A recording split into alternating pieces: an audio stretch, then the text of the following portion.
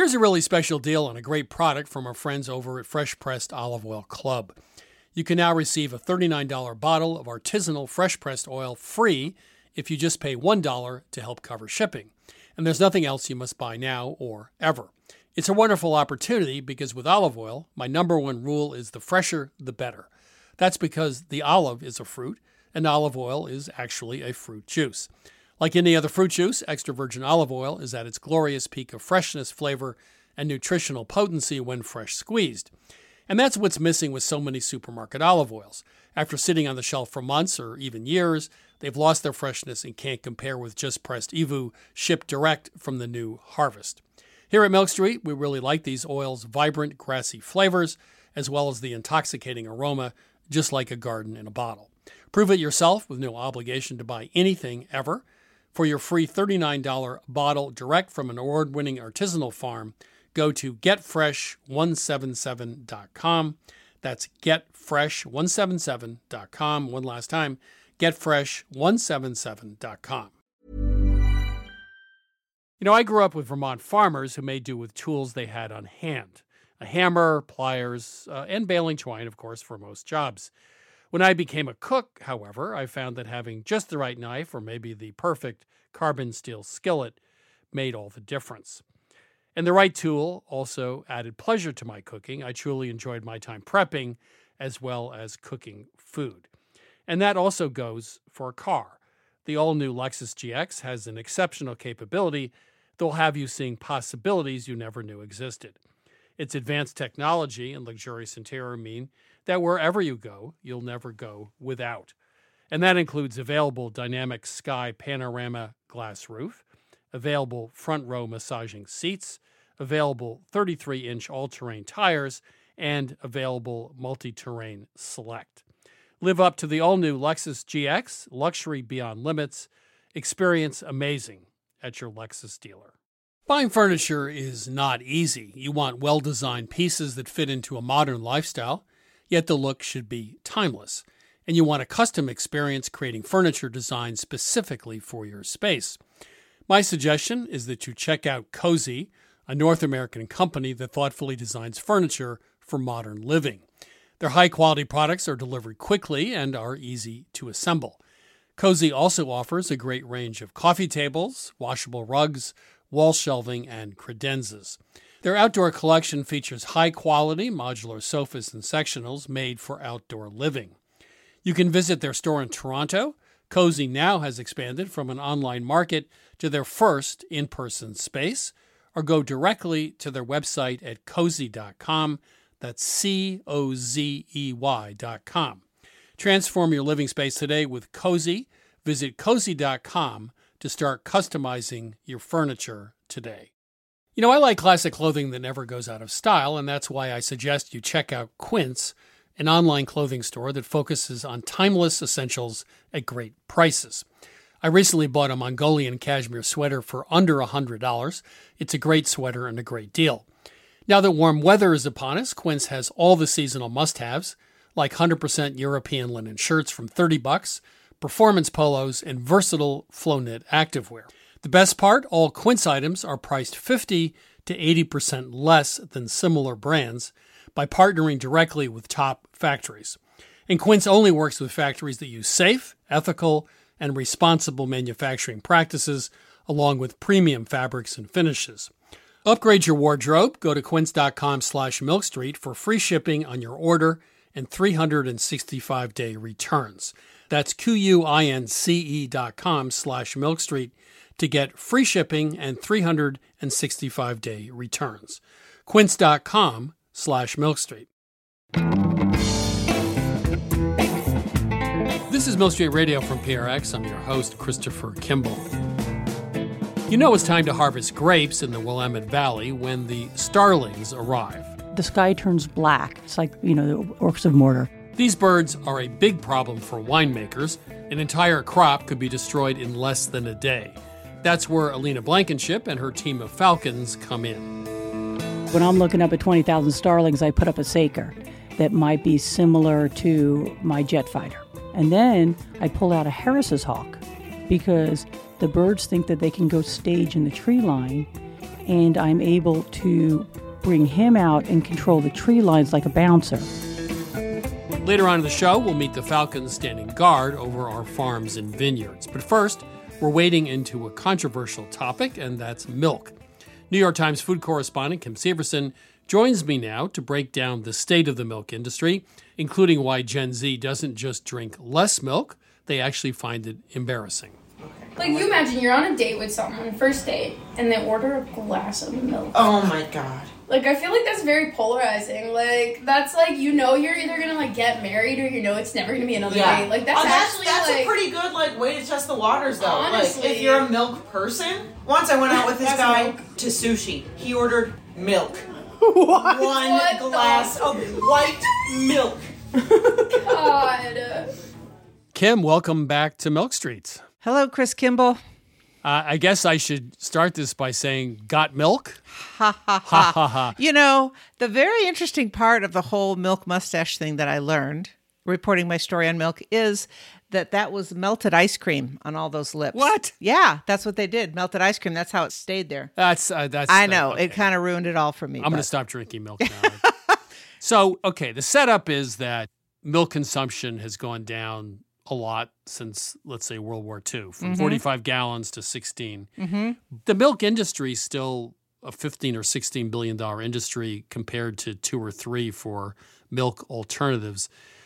But the milk industry is panicky because the younger generations don't consume much milk. So what's going on? What's happening is milk is just not as appealing to 20-somethings. They didn't grow up with it. This is a generation that was raised by people who often had some almond milk in their refrigerator, the sort of first generation of households to have alternatives. But really, they had a lot of other beverages to pick from. Somebody, when I was doing the story, said that water was actually the biggest competitor to milk. It's also a very environmental and animal rights sensitive group of people. So there is a concern that the environmental impact of the cattle industry is bad, and climate change is huge on the mind of Gen Z.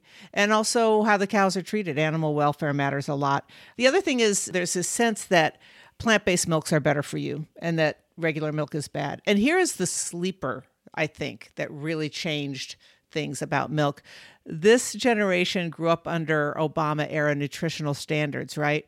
So that made all the milk in the cafeteria no fat or very low fat. And then flavored milks were eliminated for a little while, for a period in there. So these kids didn't grow up with any sense of how great a good cold glass of milk can taste. Well, I think there's also, on these TikToks, there's a bunch of kids in elementary, high school pouring out milk in their little containers and thinking how gross it is. The concept of drinking milk is not only sometimes unpopular with Gen Z, they have to do it in private. There's a shaming going on here. Right. Milk shame is real, Chris. I interviewed a lot of college-age kids about this, and I found this group of young men who are going to Auburn. There's 4 of them who share an apartment, never have milk in the apartment. They don't eat it on cereal, don't like milk, except for one guy who has to kind of sneak out to the convenience store and buy his containers of cold milk, and people give him a hard time for it. But he's like, I just like it. But one of the things I don't get, though, I mean, almond milk, I actually researched this. 1 cup of almond milk takes 25 gallons of water because almonds are famous for consuming water. Mm-hmm. So as usual, there are 2 sides to this because oat milk and almond milk consume vastly more water than cows would consume to produce their milk. So it's not a black and white issue when it comes to the environment. Don't confuse this with facts, Chris. Oh, I'm sorry. So annoying. I'm so old school.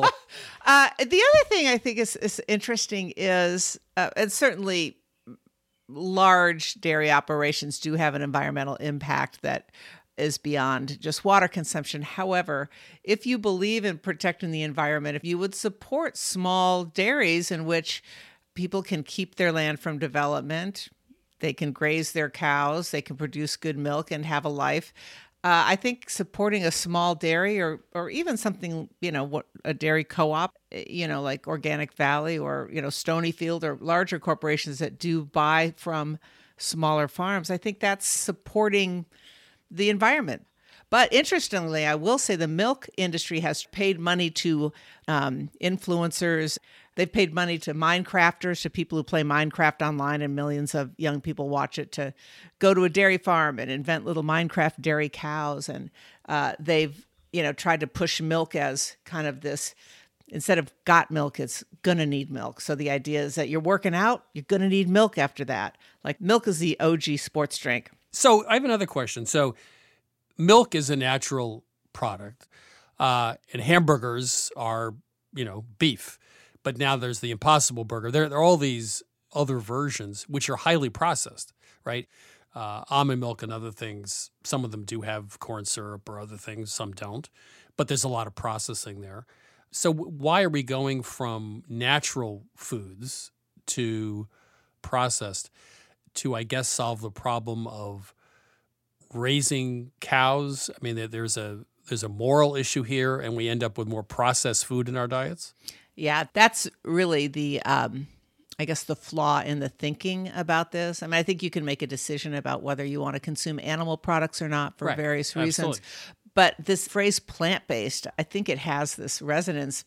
If I buy this plant-based thing, I'm somehow helping myself feel better about the fact that the planet is warming. Now, I have long maintained we are never going to eat our way out of climate change. No. But I think people feel like if I take something plant-based, I'm doing something for my health and I'm doing something for the planet. And, it's hard to think about all the things we have to think about. But if I can get this plant-based burger, then it's okay. Now, again, I think this popularity of plant-based burgers is falling a little. I think those companies are having a little bit more difficulty because people did start to read the label, right? And if you look at some of the oat milk, if you just did oats and water, it's not that great, right? So it has all these things in it. And again, there are some companies that just do almonds and water, yes, no additives. Fine, yeah. But some are not. Yeah. It's really interesting. I think milk creeps into many, many areas of our culture and is very reflective of where we are right now. Well, I think the real scam in all of this was low fat. Oh, yeah. It was the whole issue about sugar versus fat. And, as I always say, like, just eat a little bit less. But whole milk versus 2% milk. 2% milk is like colored water. Right. And non-fat milk is just poured down the drain. I think there were some misguided nutrition policies. Yeah. Certainly, I don't think that America's children were getting obese because they were drinking too much whole milk, but we took that out of the schools, right? So there are dairy farmers who really think that they've been demonized, that milk's been demonized. And it's happening in New York City, where we've got a vegan mayor who is trying to get rid of chocolate milk in schools, trying to get plant-based milks into schools. And here you have New York dairy farmers upstate who are hurting and are actually pushing legislators to try to make some laws that would force school systems to keep serving milk, which is an interesting approach. The last question, when a big industry like the milk industry starts spending tens or hundreds of millions of dollars to get influencers to change the cultural landscape around their product, does that ever work out well these days, or is that going to be a fruitless endeavor, do you think? It might work. I don't know. The dairy industry has been spending a lot of money. Got Milk worked. I think it's like a gamble, right? They hit 11 one time and now they're trying to hit it again. So I don't know if gonna need milk is as effective, but we'll find out. I know I will continue to drink milk. Well, I've just decided during this conversation to quit my job and become an influencer. You so should, Chris. That's my takeaway. But I want to point out, Chris, you already are an influencer. Don't sell yourself short. Kim, thank you so much. And I guess we're all going to need milk. Thanks. Right. Well, we're going to need Milk Street. See what Good. I did there? Nice. That was cool. Take care. Bye, Chris. That was Kim Severson. Her New York Times article is Got Milk? Not This Generation. Now it's time to answer some of your cooking questions with my co-host, Sarah Moulton. Sarah's, of course, the star of Sarah's Weeknight Meals on public television, also author of Home Cooking 101. Sarah, how are you? I'm good, Chris. So before we take a call, so have you had the opportunity to cook with people outside of family who are in their 20s? Wow. Not recently. I do find them rather scary. This is how we lose everybody who listens to the show under 40. No, I just mean, I'm assuming you mean, and I actually am thinking about family because my nieces and nephews are fabulous cooks. And, I've been learning from them. They just read and do far more than I ever do. So I get a little nervous. I'm like, oh dear, I might be caught up short here. They did this wonderful thing with the crispiest chicken thigh skin I'd ever had. And it involved, I don't even remember what it involved, cooking it skin side down, finishing it in the broiler. It was off the charts fantastic. This whole idea that, cooking's dead, which there's was no way. popular a long time ago. No. It's just complete nonsense. It's complete nonsense. I see young people being so excited about it. Really. When you or I use the term young people, it's over. Well, hey, we got to acknowledge we're no longer spring chickens. I know, but did you ever think, here you are a hippie back in the 70s. I know, that I would be that person saying that thing? You would be the person going. No, I didn't. But I'm still learning. I'm still having fun. That's what did all we that say? matters. What did I say back in 1969? Don't trust anybody over 30? Oh, right. And then I got to be 30 and went like, oh, dear. We have to keep adjusting. Don't trust This anybody under 30? Yeah. Anyway. Let's take a call. I do trust people under 30. Let's take a call. Welcome to Milk Street. Who's calling? Hi, this is Amy from Morrison, Colorado. How can we help you? Okay, I like to make my own granola bars, and I've tried a number of different recipes, but the problem is I have yet to find one that will keep it in a bar shape, and it always disintegrates into just plain granola, and it might taste good, but that's not what I'm after. The bars are made with 6 cups of fruits and nuts, and they're really wholesome. So I was hoping that you might have some ideas for how to hold my bars together, but something that's a little bit more in line with a healthy granola bar than melted marshmallows. Yeah, I think you're almost there. Lynn Clark, who works for us at Milk Street, does this all the time. She puts the fruit, the dried fruit, in a food processor with a sugar, and then she adds some vegetable oil, and she makes a paste out of that. That paste is what binds the other ingredients together. You need a binder of some kind. So oil and sugar and dried fruit make a fabulous sticky paste. And then you can add the nuts and other things. She also chops the nuts pretty fine because big pieces of nuts can also make it fall apart. And finally, she suggested pressing the mixture into the baking pan pretty hard. So you really mash it down. You could use parchment paper on top so your hands don't stick. But those 3 things, she says, actually make a granola bar that is a bar and won't fall apart. Sarah, do you have a... Well, not having ever made granola bars, that sounds very reasonable to me. But I had another thought, I'm not sure this would work or not, which is to add some sort of nut paste, like peanut butter or almond paste or tahini. And that might help as well. Mm-hmm. Tahini would be good. Yeah. Just another thought. With your recipe, what happens with the dried fruit? It just gets all mixed up in a bowl with a spatula or something? Yeah, you mix in a big bowl. Yeah. It's about a total of 6 cups of dried fruits and nuts, but they're not that well chopped. And then you melt butter and the marshmallows over the stove in a big Dutch oven, and then you put the nuts and fruits in with some cinnamon, and you mix it all together. And I do press it hard into the pan, but gosh, when I flip it out and I try to cut them into bars, half of it just kind of disintegrates. Well, try that. You have all the ingredients. It's just how you assemble them. Just make a paste first and then add the rest of the ingredients. Right. May I just ask for your suggestion on the proportions, oil, sugar, dried fruit? Any thoughts? I don't think you'd have to add a lot of sugar because dried fruit is very sweet. So if you had 3 cups of dried fruit, I might use, I'd say, 1/3 cup of sugar and 1/4 cup oil. Yeah. That would be a good base. Also, the mixture in the bowl, if it doesn't feel right, you can always adjust. The good thing about granola bars, it's not like making a souffle or a Swiss meringue. And nobody's going to fire you. They'd just be glad. And it's still going to taste good. Anyway, give that a shot. Okay, Amy. Thanks for calling. Thank you. Thanks so much. Bye. Bye-bye. This is Milk Street Radio. Give us a ring anytime, 855-426-9843. That's 855-426-9843. Or email us at questions@milkstreetradio.com. Welcome to Milk Street. Who's calling? Hi, this is Jim from Bend, Oregon. How can we help you today? Well, a couple weeks ago, I made some homemade ice cream, strawberry, and I used the Cuisinart recipe. I have an ice cream maker at home. I went to the farmer's market, got a pint of strawberries, They were just ripe, how they should be, very flavorful. Chopped them up, put them in the mixture as I was turning on the machine. And the base was great, but the strawberries themselves were like tiny little icebergs. Like when you bit through them, it was just like a popsicle. So I'm wondering, is there some secret to putting fruit in ice cream? And I know strawberries have a lot of water. That's why they are icy. But how do you do it so they don't taste like icicles? Excellent question. They're like almost 100% water. They're like 90-something% water. So you basically had little ice cubes, strawberry ice cubes in your ice cream.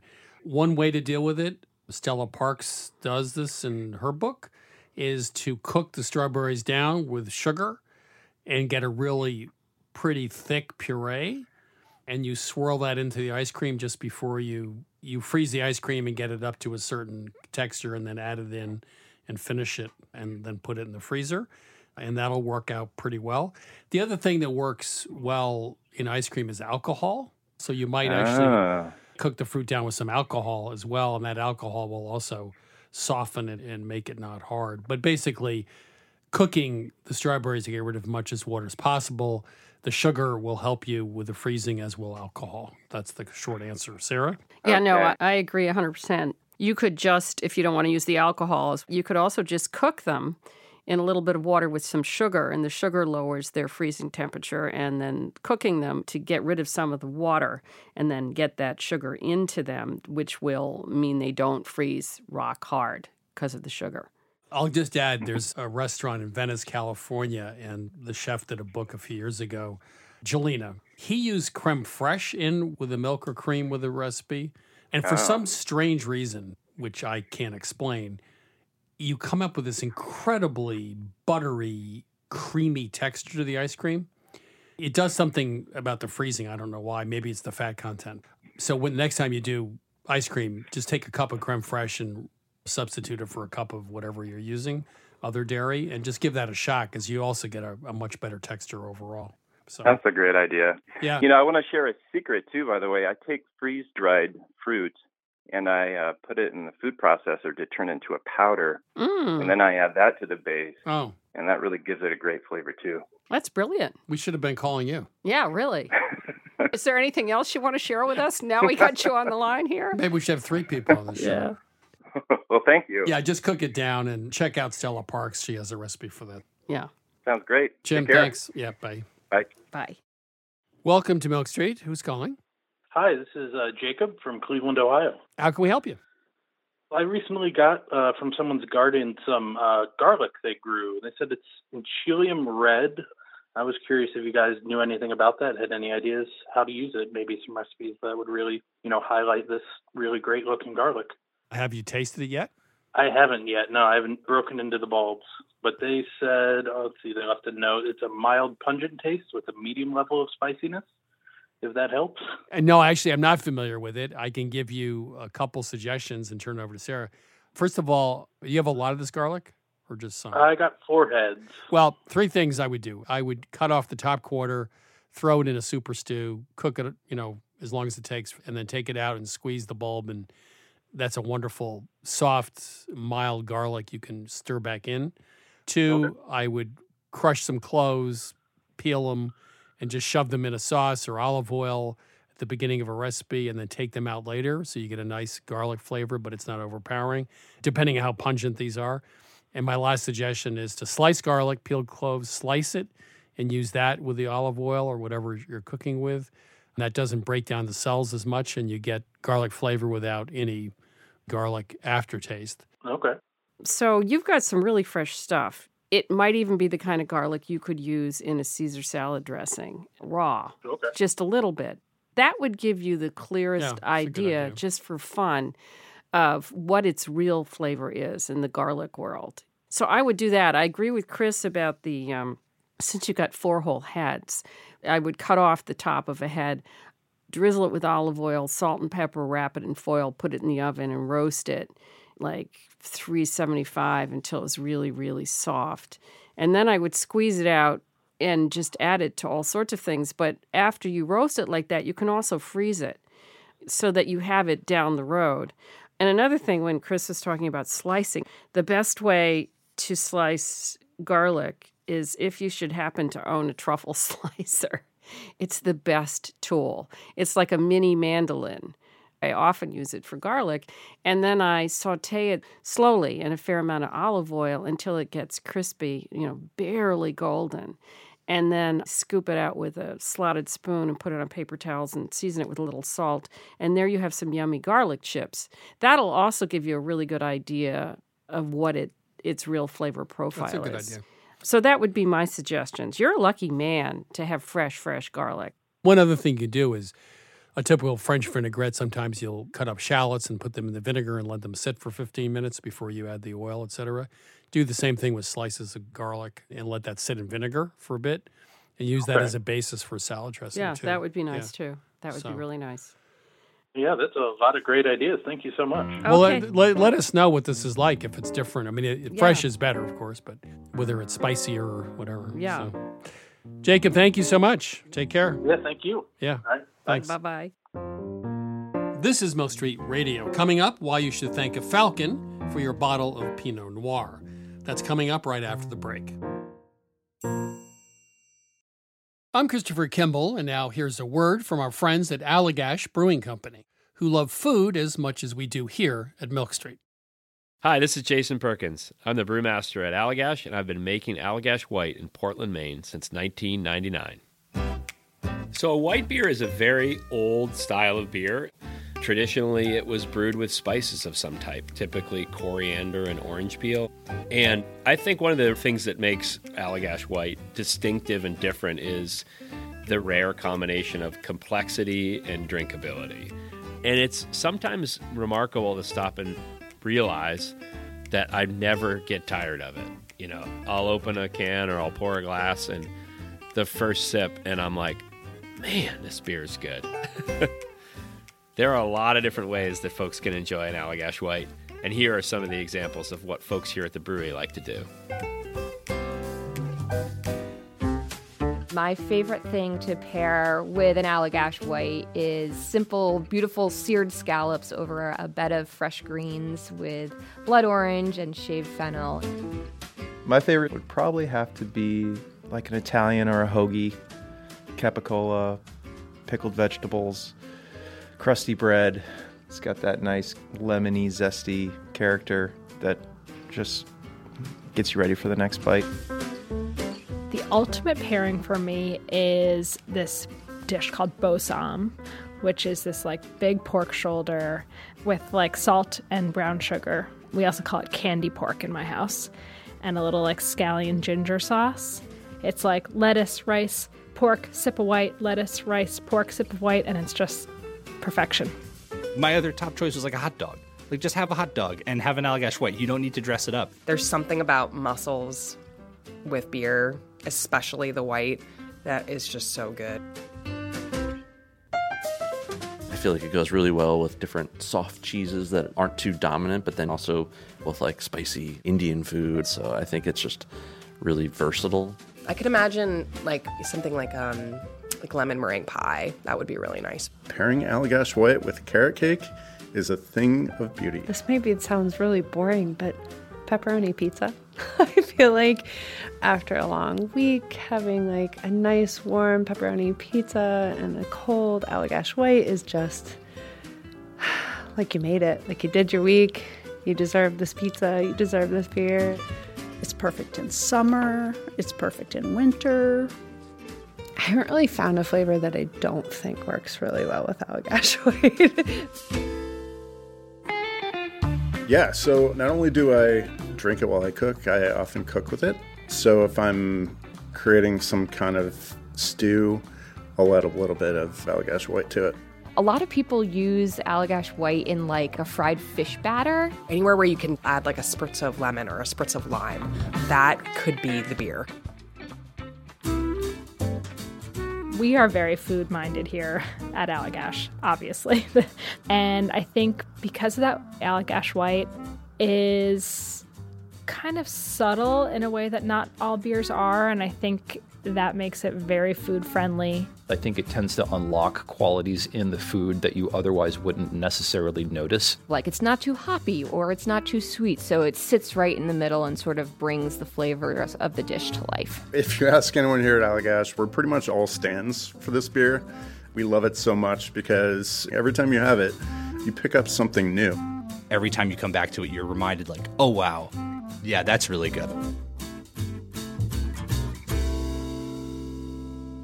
This is Jason Perkins again. Just want to say thanks to everyone at Allagash for sharing. You can try Allagash White at home, too. Head to allagash.com/locator to find Allagash White near you. For 21 plus only, please drink responsibly. Allagash Brewing Company, Portland, Maine. This is Mill Street Radio. I'm your host, Christopher Kimball.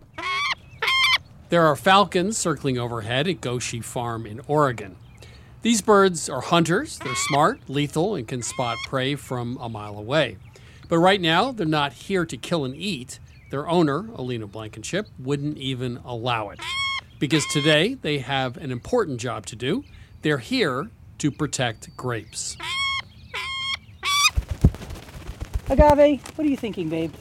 That's Agave. Agave of all of my birds is the most fun. She's just a joy. Everything she does is wee, I can jump to this perch, wee, I can go there. Everything is over-exaggerated and exuberant like a little child. So my name's Alina Blankenship. I am a master falconer, and I work as an abatement falconer. And so we're able to use these birds to protect things. We are at the Goshi Farm in Silverton, Oregon, amongst the beautiful Pinot grapes. Gail can describe them better. I look off at the sky, Gail looks down at the ground. Yeah, I'm Gail Goshi, and I'm a fourth-generation farmer for our family here in Oregon. I have the pleasure of being able to manage the hops and the wine grapes, and when it comes time to be close to harvest of wine grapes, birds are a natural phenomenon that you can't avoid. They're damaging those berries in that cluster of grapes, and then that is leading to be able to open it up for mold and diseases. And it's not acceptable to be able to send a diseased, partially eaten cluster to the winery. I mean, there could be losses of 5%. There could be losses of 20%. There could be losses that you wouldn't be able to harvest your vineyard. So that's when we need to call in the defenses. Hawk! Of all of the ways that a farmer thinks that they might be able to control these swarms of birds, falconry is the one that is continuously, year after year, the one that's successful. Thorn! The pine trees over there tend to have bird staging in them, so we're going to head over there and clear some of those out. Hawk! Come here, little man! So I'm trying to get his attention so we can bring him back over to us. So I'm going to grab a tidbit. I'm going to raise my glove. Hawk! There is 100% food. If I clock, I don't lie to him, there's 100% food. It's your buddy, Gail. Mr. Thornman. It's not just a stunt. It's a skill on the bird's part, and it's certainly a skill on Alina's part as well. A huge skill. Our growers want us to work as hard as they do. This is a demanding job. It's stressful. It's hard. It's rewarding, but there's a lot that goes into it. They're the most focused professionals I've met. They start to have this focus of like bird eyes in their own eyes, and it's very intense. It is a dangerous endeavor for falconer and falcon, and it is not for the faint of heart. There you go, man. Alina accepts these challenges head on, the long days, the dangerous conditions. But 12 years ago, she didn't have any experience with birds. She just had a reputation for being fearless, which is why one day a friend called her up. and says there's a bird banging itself in her garage. I'm like, okay, that's fine. I just simply have more nerve than she does. So I go and I throw my coat over it and said, well, I'm going to take it in the bathroom and see if it's okay. And I'm in there a long time. And when she comes in, I'm crouched down to what I now know to be a juvenile Kruger's hawk sitting on my arm. While identifying the hawk, Alina discovered falconry. For millennia, it's been a way to hunt for food. It was the sport of royalty in the Middle Ages, and now farmers like Gail are swearing by it. Alina joins us now to share more about her falcons. They also guard blueberry fields, cherry orchards, and migrating salmon throughout the Pacific Northwest. Alina, welcome to Milk Street. Well, thank you for having me. I'm really excited to do this. So your business, Sky Guardian, helps to reduce the amount of crops lost to bird damage. So the real question is, are a handful of falcons going to make a difference? Well, the crop loss would be catastrophic. Topography plays a huge component. What is around you? Time of year. Are you on the migration path? All of that factors into the crop loss by bird. And one of our growers would not have a harvest because she has dairies on both sides of her. So her starling population number in the tens to hundreds of thousands. It's like, the orcs of Mordor. It's like, no, you guys can't come in here because the sky turns black. She gets so many starlings, and they're I think they become addicted to the sugars of the grapes. So they're relentless, and they come in like schools of fish. And what we are winged security guards. We use the birds of prey and take advantage of the natural predator-prey relationship. The grower has few other strategies. Birds are protected in America, so they cannot shoot them. And it's impractical to use a lot of the other strategies. For instance, they use air cannons. Well, not only does nothing bad happen when an air cannon is deployed, something good happens. We tell our growers at the beginning of the season, you're not using any more dinner bells. Because what happens is you only start using the air cannon when the fruit's ripe, so it starts bringing in the birds from neighboring areas to say, hey, my fruit's ripe, come on over here. Why it matters is when you're in a blueberry crop, for instance, the degree of bird damage determines whether that grower will be in the fresh market, the frozen, or the processed market. When they're in the frozen or the processed market, they really have probably lost money that year. Same thing with cherries. If there's too much bird damage, they won't pick that acre because it doesn't become cost beneficial. But here's what I don't get. You said that birds are smart. They realize that the air cannon's a dinner bell. So your birds, your falcons, are not actually attacking or killing the birds. Oh, very good question I see coming. and so the birds are not stupid, so they figure out that this is all decorative at some point? There are ways that we protect against that. Number one, they are hardwired to be afraid of falcons. They can't change their natural hardwire. If I dropped you off in Africa and I said, hey, Chris, don't you worry about that lion, you're as afraid of that lion on day 242 as you were on day one because it actually still has the desire and the methods to kill you. Our birds have lethal intent and lethal capability. But when we're doing abatement where we really don't want those lethal interactions, so I need my birds to spend less calorically than the birds I'm chasing. Yeah, I was going to ask that because I think there'd be a balance of fear on one hand and hunger on the other. So if there's a bunch of ripe blueberries or grapes, you might take the risk to eat them even if there's a falcon or a hawk flying around. Right. One of the things I love to see in blueberries is a bird come in, steal a blueberry, and flee out of there. His fear shows me that I'm doing a good job. So you have to spend a lot of time and a lot of weeks. I mean, like blueberries, they don't all ripen on the same week, I know. Correct. So you got to spend weeks and weeks and weeks at a particular farm, right? This might appall you, but for something like blueberries, we're there from veraison to pick. So that in a blueberry crop, that might be 2 months, might be 4 months. 7 days a week, dawn till dusk. And I generally start my morning walking around with a bird on the glove. And I walk the entire crop going, this is my territory. I want the prey species to look at me and say falcon. I want them to see my dog and say falcon. I want them to see my car and say falcon, and they do. So I try and use whatever force multipliers I can from the get-go in the morning. I just wonder if birds are smart enough to evolve to the point they start feeding at night, because you're not there at night, right? So on one of our crop, there was a filbert orchard adjacent at the south side of the crop, and it hosted finches. And what the finches' goal was to eat through the night. So what I would do from 8 o'clock to 10 o'clock at night, I had about a 200-foot stretch that I would do 2 miles in, back and forth, back and forth, back and forth, because they kept trying to send scouts. They kept looking for me not to be there so they could spend the night in the crop. I was so happy when that filbert orchard got taken out because I didn't have to be there until 10 o'clock any night. But I was unwilling to lose the crop for that. So you get up early, I would guess. You load up your SUV with birds. And is that just 12 straight hours of this bird goes up, that bird goes up? Is there a rhyme or reason to how the day's structured? I need the right golf club for the swing.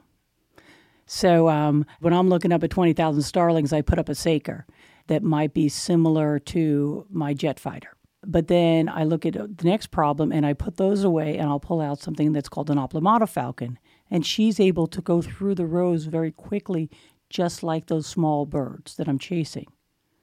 And then I put her away and I'll pull out a Harris's hawk because the birds think that they can go stage in the tree line, and I'm able to bring him out and control the tree lines like a bouncer.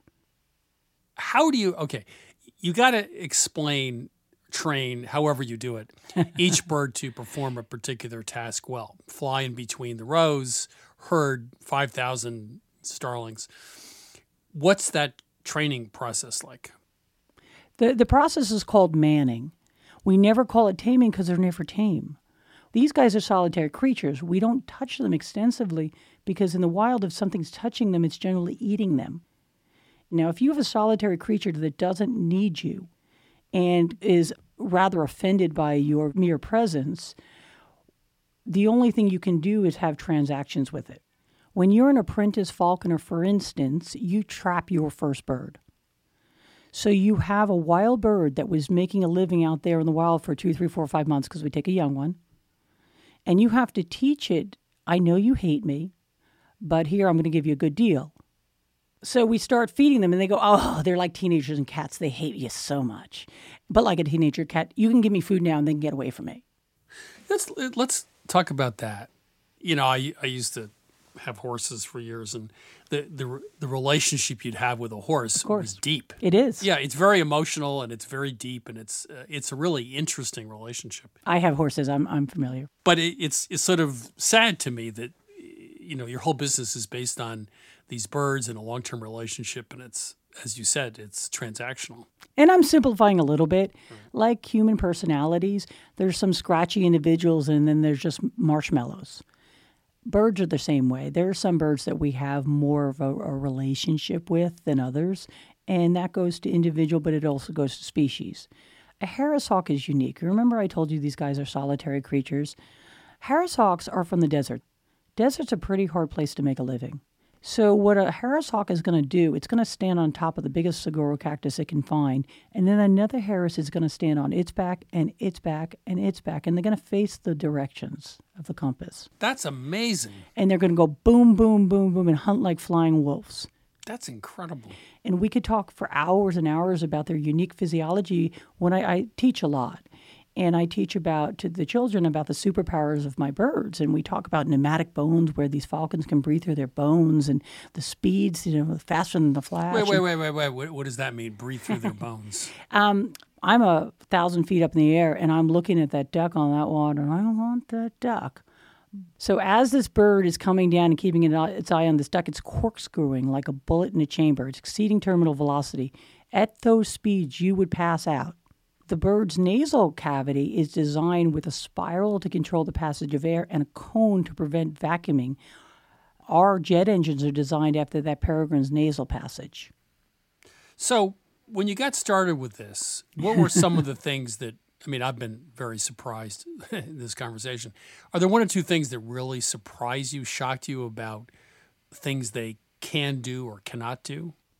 Well, the first thing I'll say, what surprises me about being a falconer and any new falconer, I'm like, well, you think you're a capable human being. You become a falconer and you're a blithering idiot. But the cool thing about my job, and some of the things I've learned, is that miracle of what they're capable of and how exceptional they are. It never gets old. If I'm walking down the field and I put my hand up and a bird hits it from behind, I could do this all day long. I could do this all lifelong. And then as you see more and more their capabilities and you work more and more as a team, I've got a wild animal that considers me an okay, occasional, decent human being, team member. How cool is that I get to work with these guys and they're willing to work back with me? Elena, it's been wonderful. This is just absolutely fascinating. Thank you. Thank you so much. Thanks for having me. That was Elena Blankenship. She runs Sky Guardian Falconry. Earlier, we also heard from Gail Goshi at Goshi Farm in Silverton, Oregon. Our field producer there was Joel Shupak. Using falcons to reduce vineyard loss is just one example of a very clever solution. Here are a few more of my favorites. Some elevators now come equipped with buttons you can push with your feet if your hands are full. A Dutch supermarket offers 6 brands of toilet paper in its restrooms, so you can test them for yourself in a very real-world setting. One dentist installed a Where's Waldo puzzle in the ceiling to keep patients occupied. No cash, no problem. The dip jar is a credit card tip jar. So, falcons to control grape loss? Well, why not? Necessity is always the mother of invention.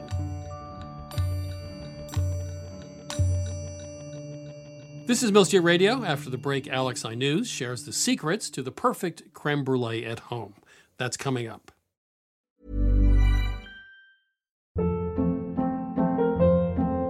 Hold up. What was that? Boring. No flavor. That was as bad as those leftovers you ate all week. Keke Palmer here, and it's time to say hello to something fresh and guilt-free. Hello Fresh. Jazz up dinner with pecan-crusted chicken or garlic butter shrimp scampi. Now that's music to my mouth. Hello Fresh. Let's get this dinner party started. Discover all the delicious possibilities at HelloFresh.com. This message comes from BOF sponsor eBay. You'll know real when you get it. It'll say eBay Authenticity Guarantee. And you'll feel it. Maybe it's a head-turning handbag, a watch that says it all, jewelry that makes you look like the gem, or sneakers and streetwear so fresh every step feels fly. eBay gets it. So look for the blue check mark next to that thing you love. And be confident that every inch, stitch, sole, and logo is checked by experts. With eBay Authenticity Guarantee, you can trust that feeling of real is always in reach. Ensure your next purchase is the real deal. Visit eBay.com for terms. Mom deserves better than a drugstore card. This Mother's Day, surprise her with a truly special personalized card from Moonpig. Add your favorite photos, a heartfelt message, and we'll even mail it for you the same day, all for just $5. From mom to grandma, we have something to celebrate every mom in your life. Every mom deserves a Moonpig card. Get 50% off your first card at moonpig.com. Moonpig.com. Mom deserves the best, and there's no better place to shop for Mother's Day than Whole Foods Market. They're your destination for unbeatable savings, from premium gifts to show-stopping flowers and irresistible desserts. Start by saving 33% with Prime on all body care and candles. Then get a 15-stem bunch of tulips for just $9.99 each with Prime. Round out Mom's menu with festive rosé, irresistible berry chantilly cake, and more special treats. Come celebrate Mother's Day at Whole Foods Market. Hi, I'm Daniel, founder of Pretty Litter. Did you know cats tend to hide symptoms of sickness and pain? I learned this the hard way after losing my cat, Gingy. So I created Pretty Litter, a health monitoring litter that helps detect early signs of illness by changing colors, saving you money and potentially your cat's life. Pretty Litter is veterinarian developed, and it's the easiest way to keep tabs on your fur baby's health right at home. Go to prettylitter.com and use code ACAST for 20% off your first order and a free cat toy. Terms and conditions apply. See site for details.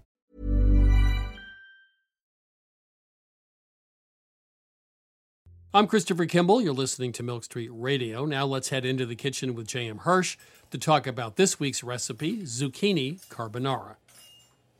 J.M., how are you? I'm doing great. You know, I was alive during the 1970s, and an adult, I'd add. And the Moosewood Cookbook was sort of one of those first, vegetarian cookbooks that did very well.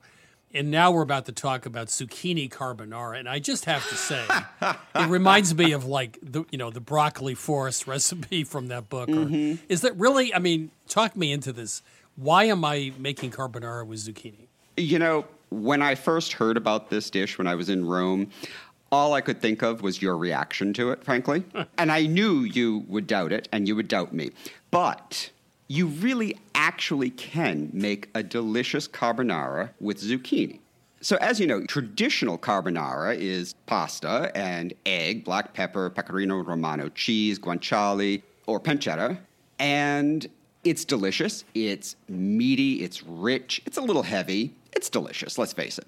This, however, zucchini carbonara substitutes, zucchini for the guanciale. So it's making a vegetarian version of it. And what's really interesting, it sounds like a made-up vegetarian recipe, right? Something that you're trying to pull the wool over somebody or trick them into thinking that, cauliflower really is a pizza crust sort of thing. But actually, this has legit roots in cucina povera, the make-do with what you have cooking of Italy. And, when you don't have guanciale, what do you use? Well, you use whatever you have in abundance, and they happen to have zucchini in abundance. Is that like that famous book, Like Zucchini for Guanciale? Exactly. Now, wait, hold on. Wait. Zucchini substituted for guanciale. How does that work? I mean, just the concept. So it's all in how you cook it. It's going to come down to the fact that in order to replicate the kind of meaty robustness that you're losing when you take out the guanciale, is you have to really brown your zucchini. So you're doing two things. You're giving it that kind of depth and that richness from being brown, but you're also crisping it. So you're getting some of the texture that, again, you would get with crisped guanciale. Now, are you going to take a bite of this and say to yourself, my goodness, this is just like regular carbonara? No, of course not. But you are going to find that it's delicious, and it is robustly meaty in the way that zucchini can be.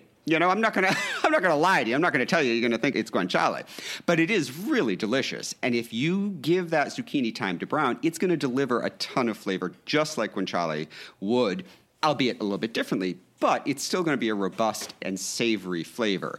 The key, though, is to get that really good browning. And so when we make it, we do the zucchini in batches, for example, in the skillet, so that it doesn't steam. And it actually has a fighting chance to crisp really nicely and brown. Well, I mean, this is not the Impossible Burger of burgers. This is a dish in its own right. I mean, if you have a pound and a half zucchini, I think it's just a great dish on its own, regardless of your guanciale substitution, right? Absolutely, yeah. This is something you make because you want zucchini and pasta. Right. And it happens to have a richness that a lot of people compare to traditional carbonara. It really is quite good just on its own. One last question. Carbonara can get kind of gluey after 2 or 3 minutes after serving, besides eating it as fast as you can.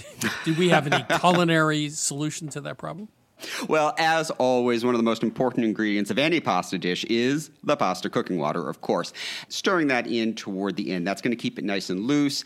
And zucchini is adding some moisture as well, which, again, keeps it a little bit loose. It's just delicious. So you're just going to have to eat it really fast if it starts to get gluey on you, but it won't. Like zucchini carbonara for carbonara, but a recipe that is great in its own right. JM, thank you. Thank you. You can get the recipe for zucchini carbonara at milkstreetradio.com.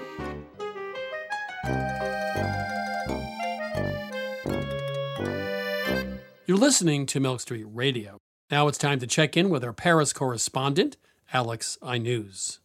Alex, how are you in the City of Light? I'm great, Chris. How are you? I'm good. I want to touch on a subject that is pretty important for us.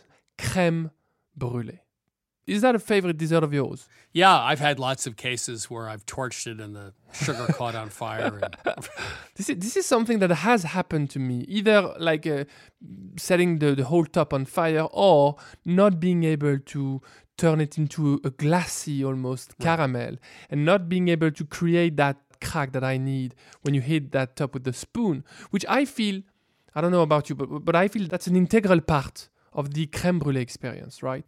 Well, otherwise it would be creme caramel or something, right? I mean, you're right. You're right. And it's very hard. It's a good point. I don't think I've ever done it as well as I would get in a really good restaurant. I had it in a very good restaurant. Actually, they say that it's possibly the very best restaurant for crème brûlée here in Paris. And the crisp on top was very light, it was delicate, but it was still present. And so all this has led me to think that the caramel top is like the most tricky part in making crème brûlée. I agree.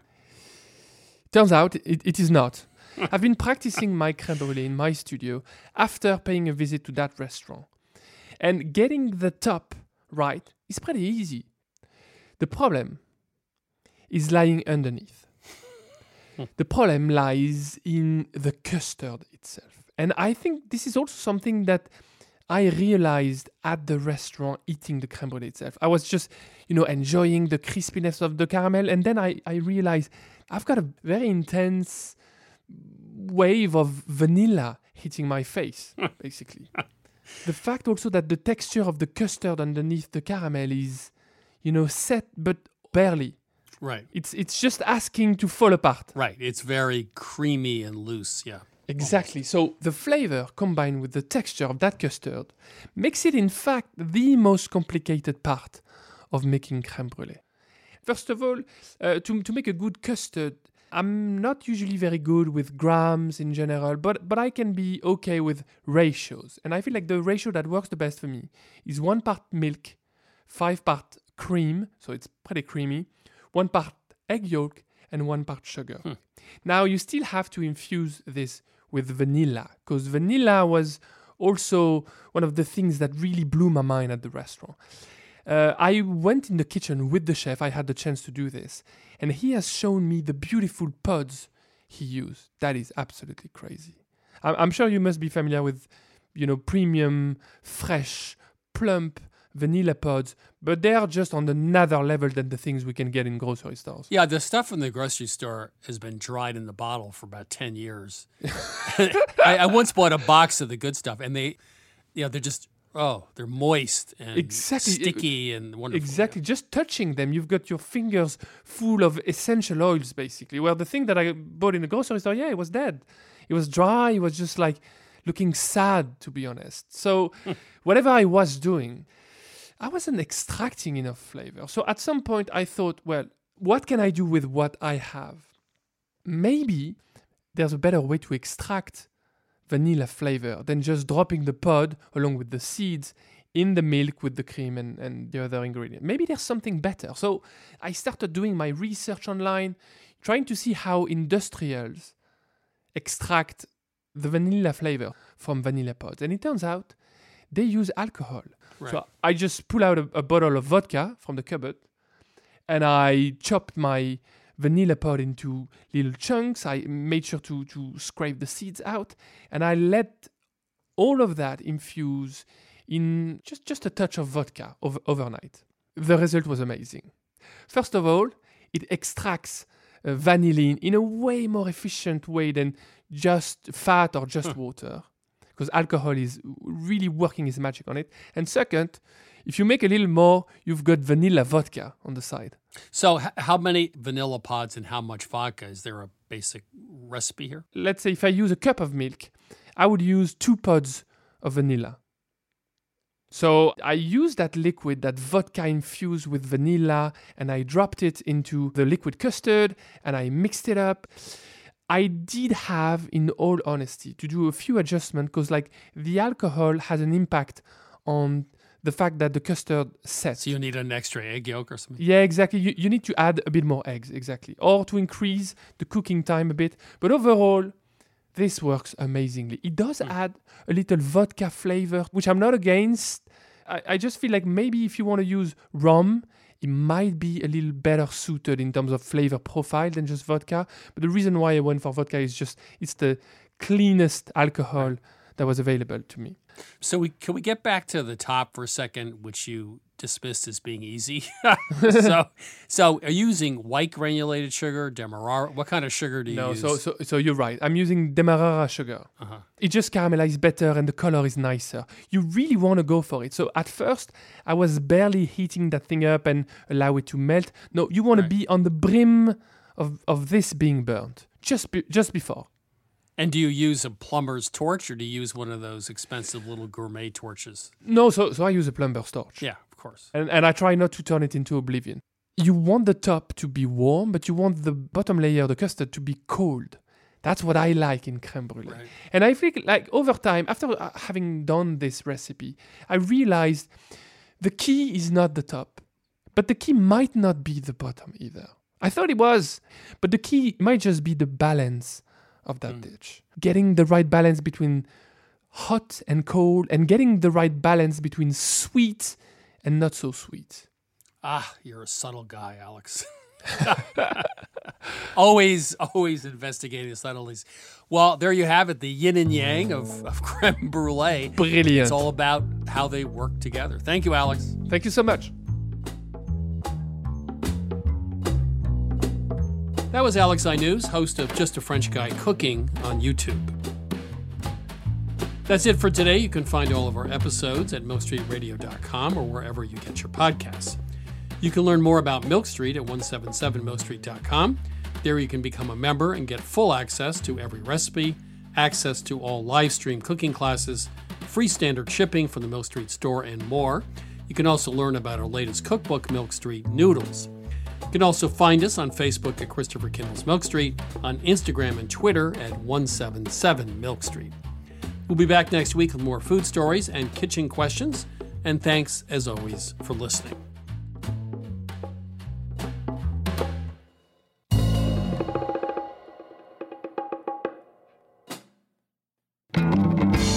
Christopher Kimball's Milk Street Radio is produced by Milk Street in association with GBH. Co-founder Melissa Baldino. Executive producer Annie Sensabaugh. Senior editor Melissa Allison. Producer Sarah Clapp. Associate producer Caroline Davis, with production help from Debbie Paddock. Additional editing by Sydney Lewis. Audio mixing by Jay Allison at Atlantic Public Media in Woods Hole, Massachusetts. Theme music by Chubop Crew. Additional music by George Brindle Egloff. Christopher Kimball's Milk Street Radio is distributed by PRX.